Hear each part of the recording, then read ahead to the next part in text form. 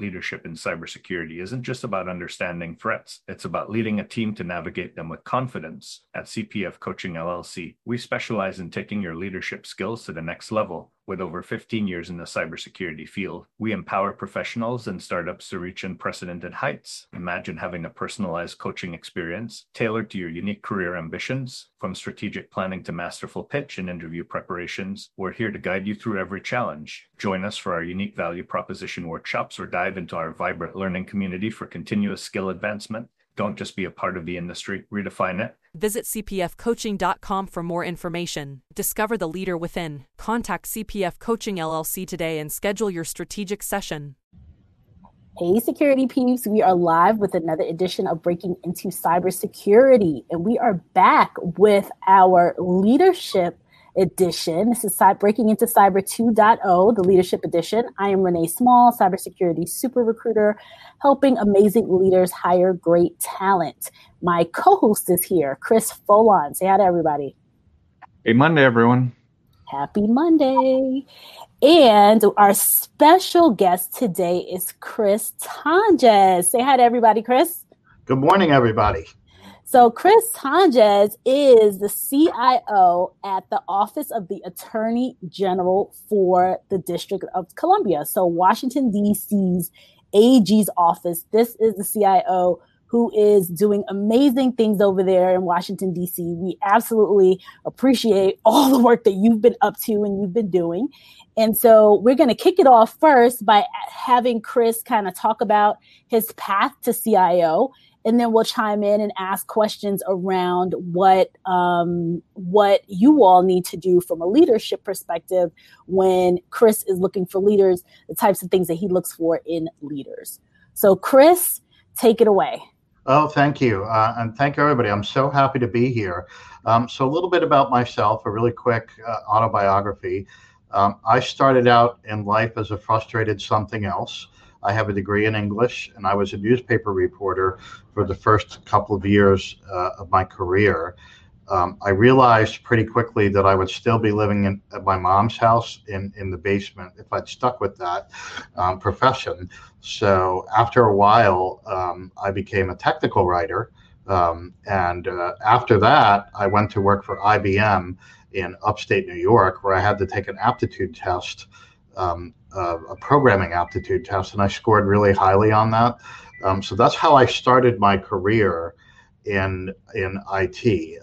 I became over time a project manager, and my specialty was coming into something that was failing and fixing it. And I did that for many companies in the financial industry. I think I've worked in every Wall Street investment bank at one point, and I also worked overseas for a while, which was really great. And when I came back, that's when I got into the government world, and I kind of rose up from being a project manager to being a CIO. So my path is actually what I consider to be a good path. When I hire people, I usually hire people who are frustrated something else's. I have somebody who was a professional musician who's worked for me, and she's really fantastic. She's a fantastic project manager. I have other people who started out with a liberal arts background and worked their way into a computer science career. Most of those people are really, really great at what they do. I have a preference to hire people like that because they walk through the door with really good communication skills and also the ability to think really clearly and communicate with non-technical people. So that's really important. With regard to security, I have been very fortunate twice in my career recently to originate and start significant cybersecurity programs. When I was the CIO for the city of Baltimore, the state of Maryland passed a law decreeing that every county and every city have an IT security department, although the state wasn't going to give funding for it, but every large government entity in the state of Maryland must start a security program. So I using appropriated funds that were available to me I prioritized setting up a security program, hired a CISO and a handful of analysts, and then gradually began building out a program that focused on all the things that one would expect: perimeter protection, patching, security policies, monitoring, things like that. And then when I got here, I did the same thing. There was no defined security program within our agency. There was one for the DC government as a whole, but there was none within our agency. So I took somebody who worked for me, who was really interested in security, got him trained. He got his CISSP, and he is now our CISO. He's about to become my deputy as a deputy CIO, and someday when I leave, he will take my place. He will actually be the CIO here. And then within my existing staff, I have about 30 people here. I've taken a couple of people who are really interested in security, given them training, and given them significant responsibilities around the things that one would expect a security group to do. Again, patching, being a liaison with the city's overarching cybersecurity program, spending time in the Security Operations Monitoring Center, where all of our infrastructure and all of our endpoints are monitored, and getting exposure to other people who do this. And within my staff, there's a huge interest in security. It's a path that people want to take. They want to move from being on the help desk or being a system engineer into security. And within this area, within Washington, D.C., demand has outstripped supply for the last 5 years, and I don't think that's going to change. There's a huge demand for security personnel, huge demand for people who are interested. The federal government continues to hire security people like crazy, and so do big companies and big financial companies that are based here. So what do you do if you're somebody like me? Basically, we grow our own talent. We take people who work for us. We take people who are interested. We give them training. We expose them to other people who've done this before, and we build our own bench. And furthermore, I think in the future, I'm not convinced that the IT department of the future will have its own discrete cybersecurity department. I think it will be so embedded into everybody's core competencies that again, the security person who started as something else can go back to being something else with a heavy-duty security background. We're in the middle of two really big system modernization projects, and we've architected security into both of them, into our DevOps process. We've architected security into that. So it's a posture that we have. Part of my job here is evaluating risk and looking for bad things that can happen and trying to prevent them and staying aware of that. Our CISO is really good at that as well. So in a nutshell, that's kind of how we function here at the Attorney General's office in DC. And basically, in case anybody's curious, what we do here is a wide variety of legal things. We are the public law firm for DC. DC is not a state, not a city, not a county, all three. So we have some law enforcement responsibilities here. We also are the agency that makes sure that kids get child support payments. There's about 42,000 kids in DC that are currently getting child support, and we handle that caseload, and including all the processing and any of the legal work that's required to go to court in order for kids to get child support. We also prosecute abuse cases and neglect cases and help out with adoptions. We have a very, very active consumer protection program here that we do. And we also defend the district against lawsuits that companies or people might file against it. So that's a very big part of what we do. So we do a wide variety of things here. And we have to be cognizant of many different security frameworks: HIPAA, FISMA, FERPA, and almost all of our systems, our cloud-based systems, are FedRAMP compliant. So we have to have a knowledge and awareness of almost every single security framework that's used in the private sector and the public sector. Right. That's important. That's really so, Chris. Wow. Yeah, I mean, when I spoke to you about this, and I know Chris is saying wow, because we both are just in awe of all the work that's being done in this area. And before we get started, there's so many things that I want to kind of jump into here, but we typically shout some people out because they are here and they're already starting to ask questions. So we are live. Hello, everyone. Hey, Abrima, Bryant, good morning. Ozzy, hello, Ozzy. These are all the people that come. Hey, Amani, he's here. Derek had some questions. He wanted to know, and I don't know which Chris this is for, if it's the home office or the real office. He asked around which standards. I don't know what Rev 5 more automated is. So not 100% sure about those questions. But I think that comes to some of the standards right. that Chris was talking about in regards to their maturity and the level of maturity that they have around accomplishing some of the standards. Is quantum something to be thought about from a cloud encryption standpoint? Chris, yeah. Eventually, yes. Chris Evans says, hey, Chris. So we have people from all around the world. Chris Evans, I believe is in the UK. And people are all around the world who come on our live and ask these questions. So Chris, there are so many things I want to unpack. First and foremost, I didn't know that you had that background, that you came up from, having a liberal arts, going into being a tech writer and then rising into the CIO space. And what you talked about in terms of bringing in people and hiring people that have these varying backgrounds, it's really, really interesting, because people who grow their own, I hear about this a lot. And Chris and I talk about this a lot, bringing in people from, that have a diversity of thought. So to your point about the communication skills, the being able to translate tech into non-tech for people, and all of that.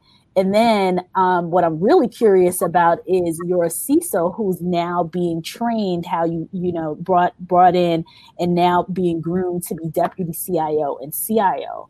So talk to us about the leadership, like what you look for. So he's now about is it a man?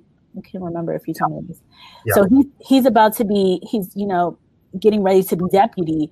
What did you look for when looking to hire someone like that, looking to groom people into these types of roles? Tell me about the types of skills and types of background that you look for when you're looking to promote and hire leaders.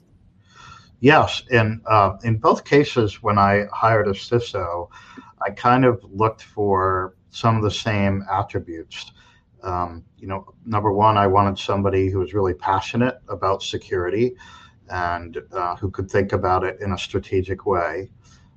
Number two, I wanted somebody who was somewhat like me and being a little bit paranoid and worrying a little bit about our potential exposure to almost anything that could happen.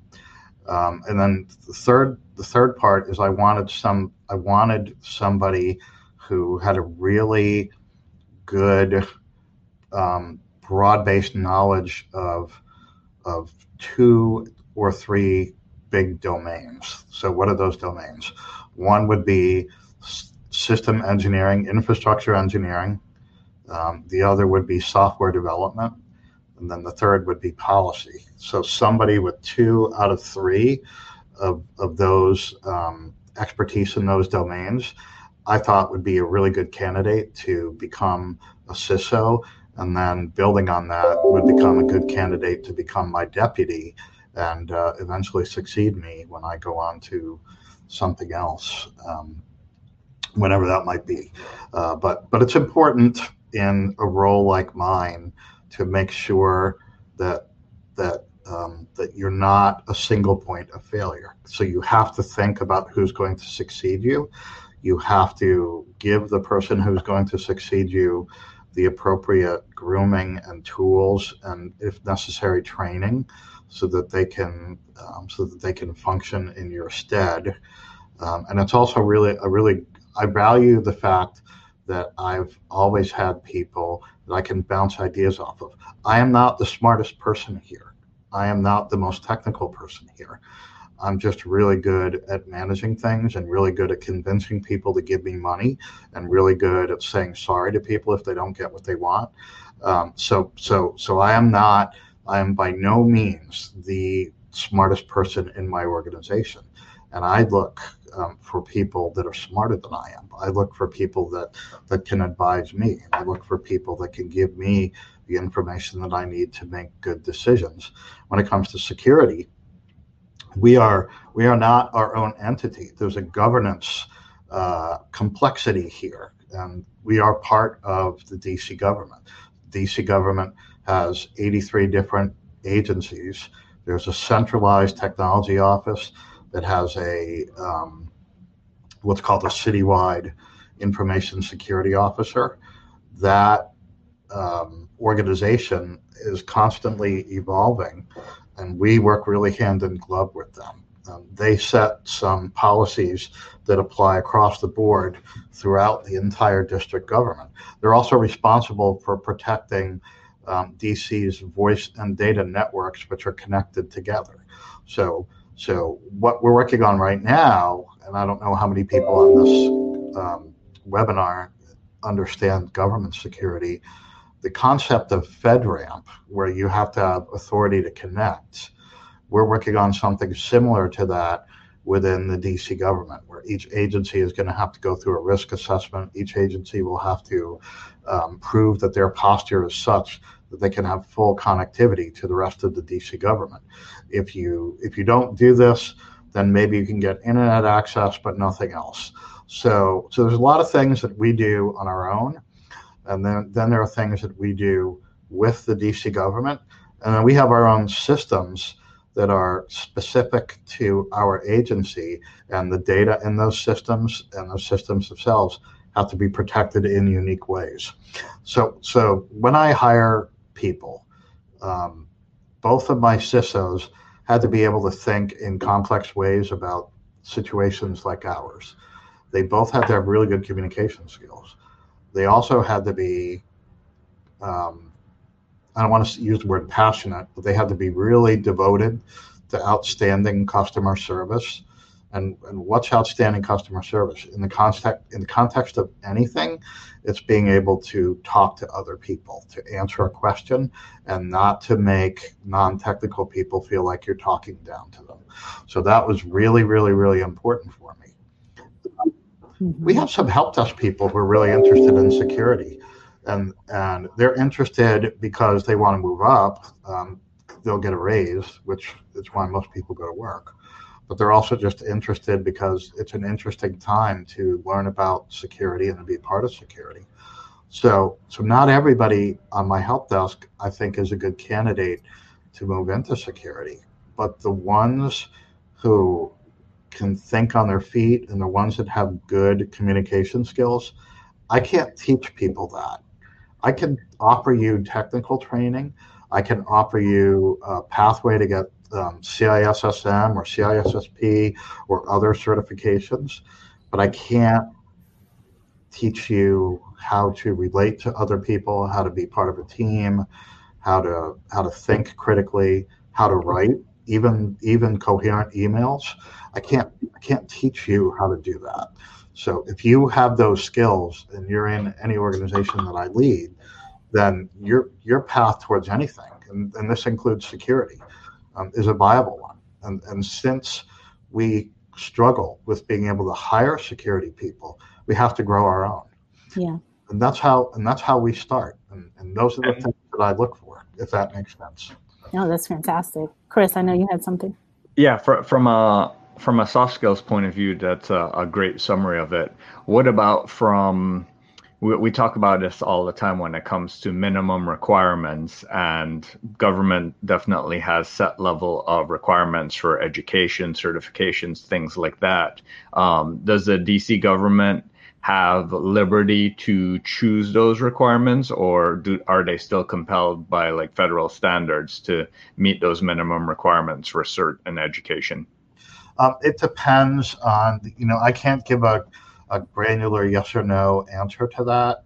I can tell you that what I have had to do and what everybody here has done is we've written job descriptions for security engineers and for agency security officers like the one that I have, and for other people that do security tasks, analysts, and each of those position descriptions has different requirements. However, the minimum technical requirements for people that are going to do patching, or for people that are going to work in the SOC, or for people that are going to do security on our network infrastructure or in our data center, all of those positions require several years of system or network engineering experience. Moving from the help desk into security is a little bit harder. It's not harder in a smaller environment, but in a bigger environment, that can be a little bit harder. The traditional way that people get into IT is they jump on the help desk, and then they get a job working in the data center, and then they do something else. They kind of go up an infrastructure path, and that usually starts with the help desk. It's different these days. It really is. So again, what are you seeing? Like, how is it different nowadays? Because that's one of the things that comes up often. Chris, he started on the help desk. Many people here that come, they talk about, being on the help desk, or should they go to the help desk? So I'm really curious to hear from you as to what you've seen has changed and what people should be doing now before I jump into some of these other questions. What we are doing here, and what I've encouraged other large IT organizations to do, is when you hire an entry-level person, that you put them on the help desk for a while, because that gives them customer exposure, and it gives them the ability to gives them the basics. But then after 6 months, you move them to someplace else, move them into the data center, move them into, if you have a discrete networking organization, move them into that, and then possibly move them into security to become SOC analysts, where they're monitoring and doing other things. And that way, somebody has a really broad base of technical experience, and that, honestly, that makes them a better candidate for doing anything in IT. But it's hard to do that, and a lot of large corporate organizations or governments, really, your ability to move is based on your job description and on other things. So I don't think that there's anything wrong or limiting by starting one's career on the help desk.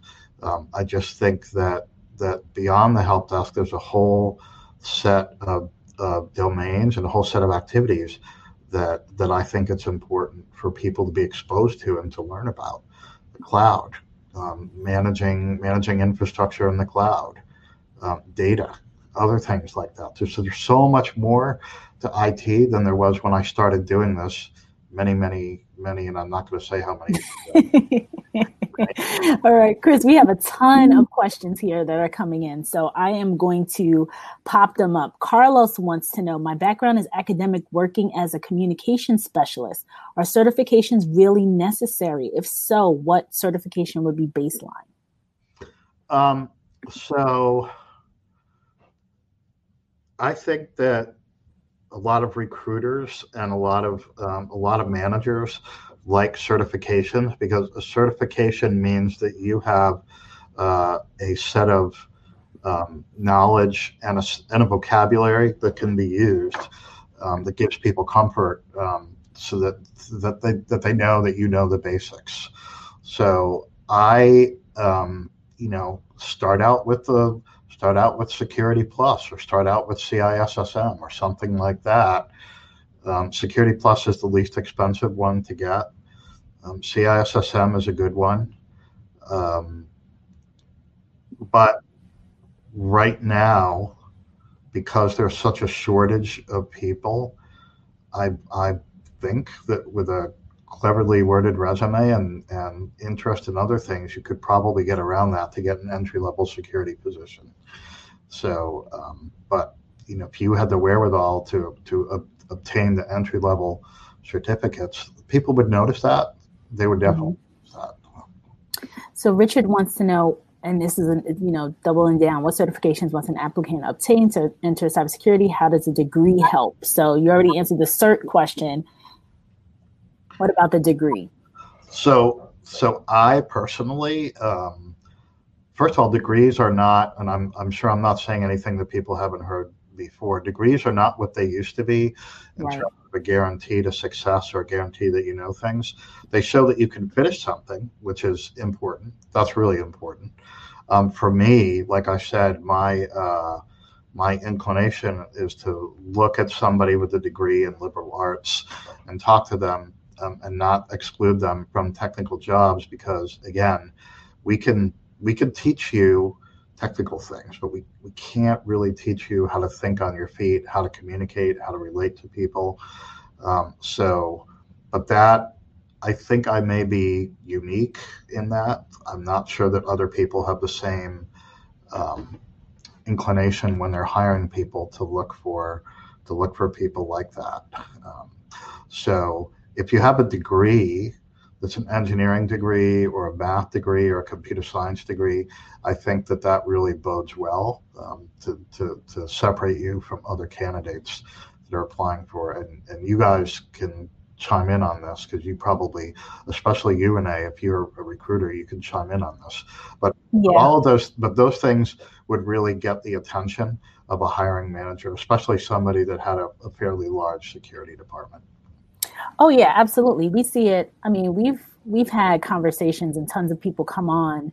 On Thursdays, we have a series called CISO Thursdays, and we talk about the degree component all the time. And so, different organizations have different requirements. So some of the larger ones, you do need a degree, but the CISOs pretty much are like, if you have the experience and you have a cert, or maybe not even a cert, depending. So it's very much aligned to different organizations. That's what we've seen.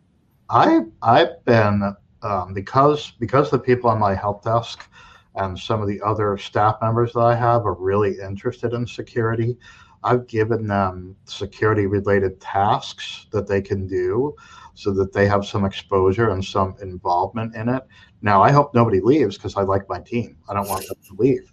But if they were to decide to leave, and they included or emphasized some of the security related things we've given them to do on their resume, then I would think that somebody would look at them very carefully for any kind of a cybersecurity position.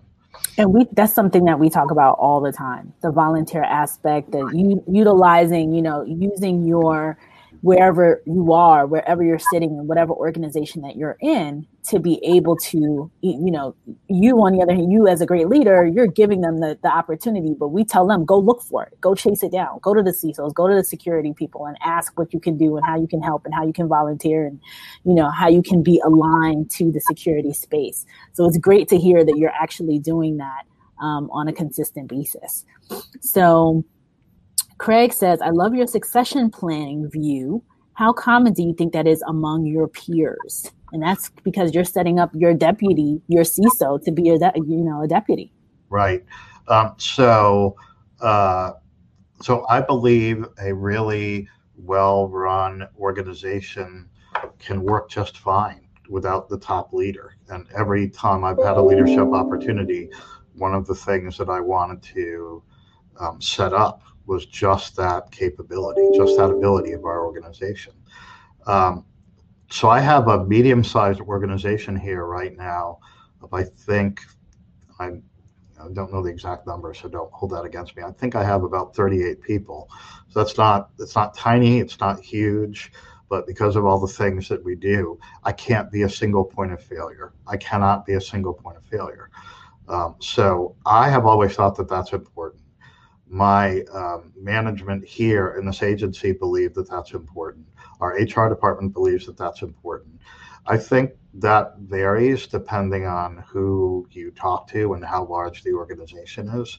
It doesn't cost me anything to designate my CISO as my deputy. There's no cost to that at all. So in my case, it was just an organizational realignment, and then also giving our very talented CISO some other responsibilities that are leadership related and strategy related, and and I think that that's working out really well for us. That's fantastic. So, Dr. Carlos Capel says, can you speak to an organization such as CISA, which is still being erected? I can't, because I don't know what CISA is. So Yeah. I can't speak to that. So I apologize. Gotcha. So Lincoln, go ahead. I was going to say, just for some background, CISA is part of DHS, and they're Okay. Yeah, sorry about that. Yeah. Yes, that's their infrastructure agency with the guy who just got fired. Oh, yes. Yes, Krebs. That's the one. So I will tell you that they have had some interactions with the DC government, limited interactions where they've discovered potential attacks and potential vulnerabilities, and they've communicated to us these things, and we've taken action on them. But they're not a huge part of what we do every day. Again, we're more like a state, so they don't really have authority over us. But there are other components. There are other component agencies of DHS that everybody works with, and all of us will be working really closely with them for the inauguration, because that's always a fraught time where all kinds of mischief can happen. I can imagine. So Lincoln chimes in, soft skills is an important element, which you talked about. Derek wants to know, would remote be on the table at all for opportunities, like, for example, in your space or in the government as a whole?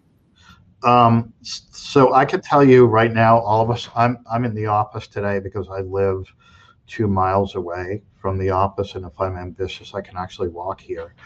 I'm in the office.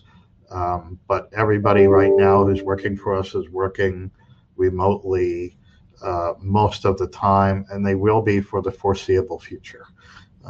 We don't know when that's going to end. And one of the reasons why we don't know when and how that's going to end is because we invested a tremendous amount of time and money making our workforce able to telework and work remotely successfully. So we have a rule in DC that you have to be within 2 hours of here.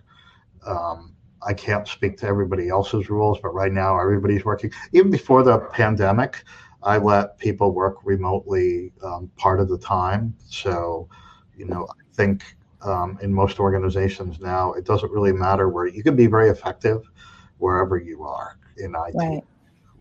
Yeah, I had heard or know of some people who were working partial, like hybrid. So partial, 1 or 2 days in the office, or some days remote, some half and half. Where the flex time, I know that a lot of the federal government offers, which is 4 days at like 10-hour week, 10-hour a days for 4 days, and all of those kind of flexible work arrangements. So. Right. We offered that before. We're going through a little bit of a process here where if you want to work permanently remotely, we'll allow that as long as it's set up correctly. But in the case of IT, most of us have been working permanently remotely since March 17th with no issues whatsoever. When we have to communicate with people in order to see them, we've got a multitude of tools, the same tools that everybody else has. Teams, Slack, WebEx, Zoom, we've got them all. Got everything. We got everything because people want to communicate with us using everything, so we have to have everything. Right.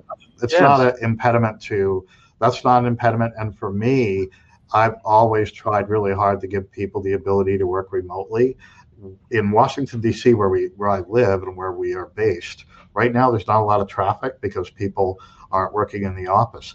But most people in this area that are IT people live in the suburbs of Virginia, and some of them live quite far out. So in order to make it doable for them to have a work-life balance, we've always allowed people to work from home so that they don't have to spend 2 hours. I have a couple people who work for me who live in Ashburn, and one person who lives in Frederick, and those are hour-long commutes. So we try really hard to allow people to work from home when they need to, even before the pandemic. And I'm pretty sure that at the end of this, most of my staff is going to be working remotely 100%. Yeah. Nice. Chris knows that commute. Yeah, I live out in Haymarket, so it's quite a distance. When it comes to managing your team remotely and onboarding new folks and going through security assessments, what's been the impact to the organization? Do you feel like it's slowed down efficiency, been able to keep up with the pace? What's your view on that?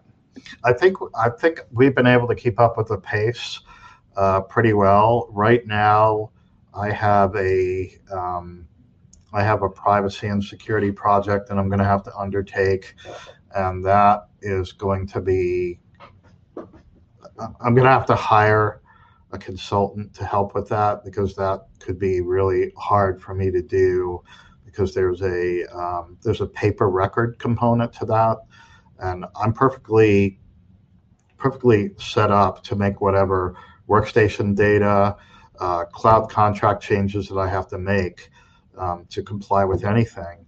Where it gets kind of tough is dealing with people taking pieces of paper home, or how they handle other things, or how they handle their home office.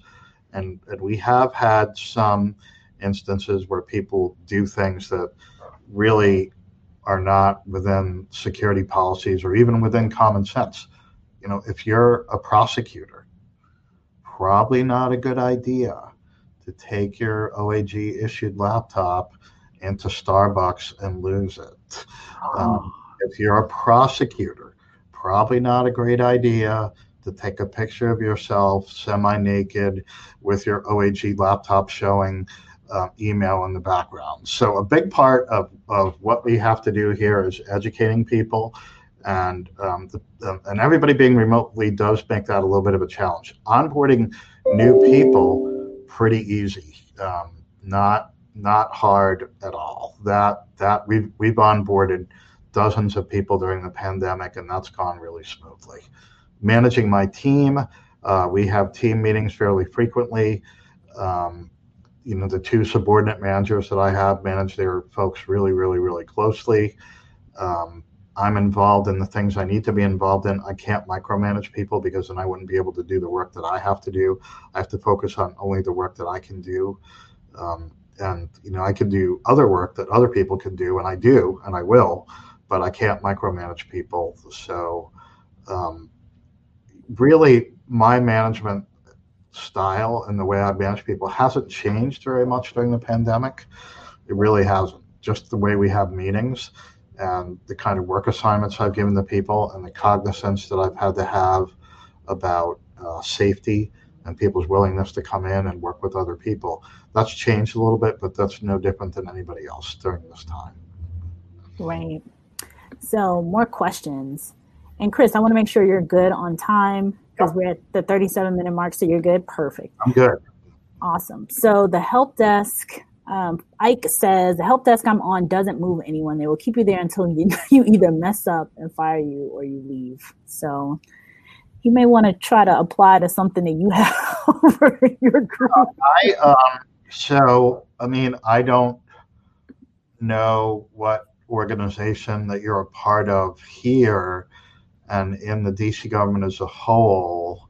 What always happens is we will try to hire the best possible people we can at the help desk. And after a while, after a year or two, a lot of them are very ambitious, and they learn, how to function here, and they learn things, and people like them. And then they get opportunities to move up. And our preference always is to take people that we know and give them opportunities to move up. So my very hard-nosed suggestion to you is that if that's not the case where you work, at some point, find a way to go someplace else where you'll be appreciated. I think that's very short-sighted. Even though the economy right now is not great, I've seen no indication whatsoever, none, that the job market for IT has cratered and even during the last 2 or 3 recessions, and again, I'm old, so I've lived through several of them. I have not seen a time where it's super hard to get a job, and I would tell you that to think positively about yourself, because as a hiring manager, as a leader, there aren't as many good people out there as you think. So if you know that you're a good person, somebody is going to appreciate you, and somebody's going to snap you up, and somebody's going to give you an opportunity to move up. Whoever oversees that help desk, or whoever oversees IT in the organization that you are in, is not really thinking appropriately about the staff. The staff is capital. The staff is important. The staff can be leveraged in a lot of different directions, and I hope that you find a way to move up if you want to move up. And you know what, Chris, I'm so glad you said that, because we talk to people here all the time, and we talk about, just being aware that the right opportunity is out there for you. And when it's not, when you've done all you can in your current situation and that's not really working out, definitely look to, move on and look at other opportunities as well. So Lincoln says, how about candidates who are able to demonstrate skills and interest in the field with home labs? Does that carry a lot of weight from your perspective of candidates? It does. It does. One, because if you can prove to me that you're interested in something and you have the wherewithal to invest time in yourself and learning stuff, that carries a lot of weight with me. It totally does. That's impressive. Yeah. And another thing we talk about all the time, like having those home labs. And when you talk about the passion, some of the things that you brought up, and Jeremiah is saying, great question, because we hear this over and over again. So we talk about the volunteering, looking within your own organization, trying to make a move. And then the home lab, if that makes sense, how impressive it looks to a leader like yourself. So, yeah. I mean, I even do that at home myself. I took an old iPad that was Wi-Fi only, and I put it in front of my front door, and I made sort of a homemade version of a Ring doorbell for myself. And then one time when I was really bored, I decided to put a sensor underneath my cat's water bowl to let me know when it needed to be refilled. So, and then every time a new Raspberry Pi comes out, I buy it and I mess around with it. So that kind of thing is important to me. I'll tell you what else will get my attention, and many other CIOs feel the same way. If you're a gamer, then I'm going to be really interested in talking to you. Really. I actually just brought that up. One of my students in my intro class, they mentioned how they were a gamer, and I'm like, you'd be surprised that a lot of the hacking community comes out of the gaming community because they want to make mods, they want to find flaws in the design, they want to do the things that they aren't supposed to do in the games, and that's a great way to start somebody exploring who's your a skills. gamer is good at solving problems. Somebody who's a gamer usually has the capacity to be around other people. Someone who's a gamer and has a gaming laptop has probably maxed it out on stuff, so they're interested. So if you're a gamer, I'm definitely going to be interested in talking to you. Jeremiah said, then I'm lost as to where I'm going wrong. LOL. He's clearly a gamer, but it's funny that you said, I think I'm going to take that little snippet and share it with all the moms that I know that are stressed out about their kids gaming all day long, because I tell them all the time, like, don't stress out about it. It is a good skill to have. So I think I'm going to snip that piece right there. Yeah. Okay, awesome. Other gamers are chiming in. Huge gamer here. So, Chris, we are at the 43-minute mark, and I know we were about to be, I told you half an hour, but I anticipated a lot of questions. So I want to make sure that we wrap up. Chris Folon, do you want to have any final questions here before your usual final question? No, just my usual final question. Chris, if you had to wrap up all of the advice that you gave here into one piece of sage advice for someone looking to break into the industry and that you would hire, what would that be? Think about why you want to be in cybersecurity. in a resume or any kind of conversation you have with a leader, such as myself, make sure that you can articulate that really clearly. And if you don't have formal or defined experience, map the other things that you've done to your interests, and someone will pay attention to you. They really will. I would pay attention to you. That's awesome. Perfect. Thank you so much, Chris. One more final comment here. Clearly, I now want my son to hear about the gaming piece. It's not just about playing, but hacking. Yes. All the parents can take a deep breath. Gaming is good. It's a good thing. So, folks, Chris, thank you so much for being here, for sharing your perspective. As I said before, many of our cybersecurity folks are now growing into leadership roles, the ones who are not in them. So it's great to hear from you about how to transition from a CISO or a cybersecurity leader into a deputy CIO and potentially a CIO, and what you look for when hiring and building these teams from scratch and looking from within, because that's something that I talk about probably every week. That leaders looking from within really end up with really, really great talent, and then can supplement that talent with a couple folks from the external. But growing your own is a space that I'm pretty passionate about myself. So thank you again, folks, all of you, all the extended audience here. As you know, we love you coming back, chiming in, providing all of your great questions and comments. So definitely come back. We're going to have more folks like Chris coming on, more CIOs and CTOs talking about leadership. So excited to continue on with this. Chris, we will have to have you back. Tons of comments still coming. So thank you, everybody, and have a great day. And we'll see you later this week. Bye-bye. In the rapidly evolving world of cybersecurity, your business needs a guide that's as dynamic as the threats you face. CPF Coaching LLC delivers unparalleled expertise to elevate your cybersecurity startup or business. With a decade and a half of specialized experience, we're not just advisors, we're your strategic partners in growth and risk mitigation. Our tailored advisory services range from immediate hourly guidance to comprehensive 3 or 6 month packages, all supported with encrypted messaging for real-time assistance. For more information, cpfcoaching.com is your destination. Forge a path to success and distinction in the cybersecurity landscape. Connect with CPF Coaching LLC today and secure your business's future.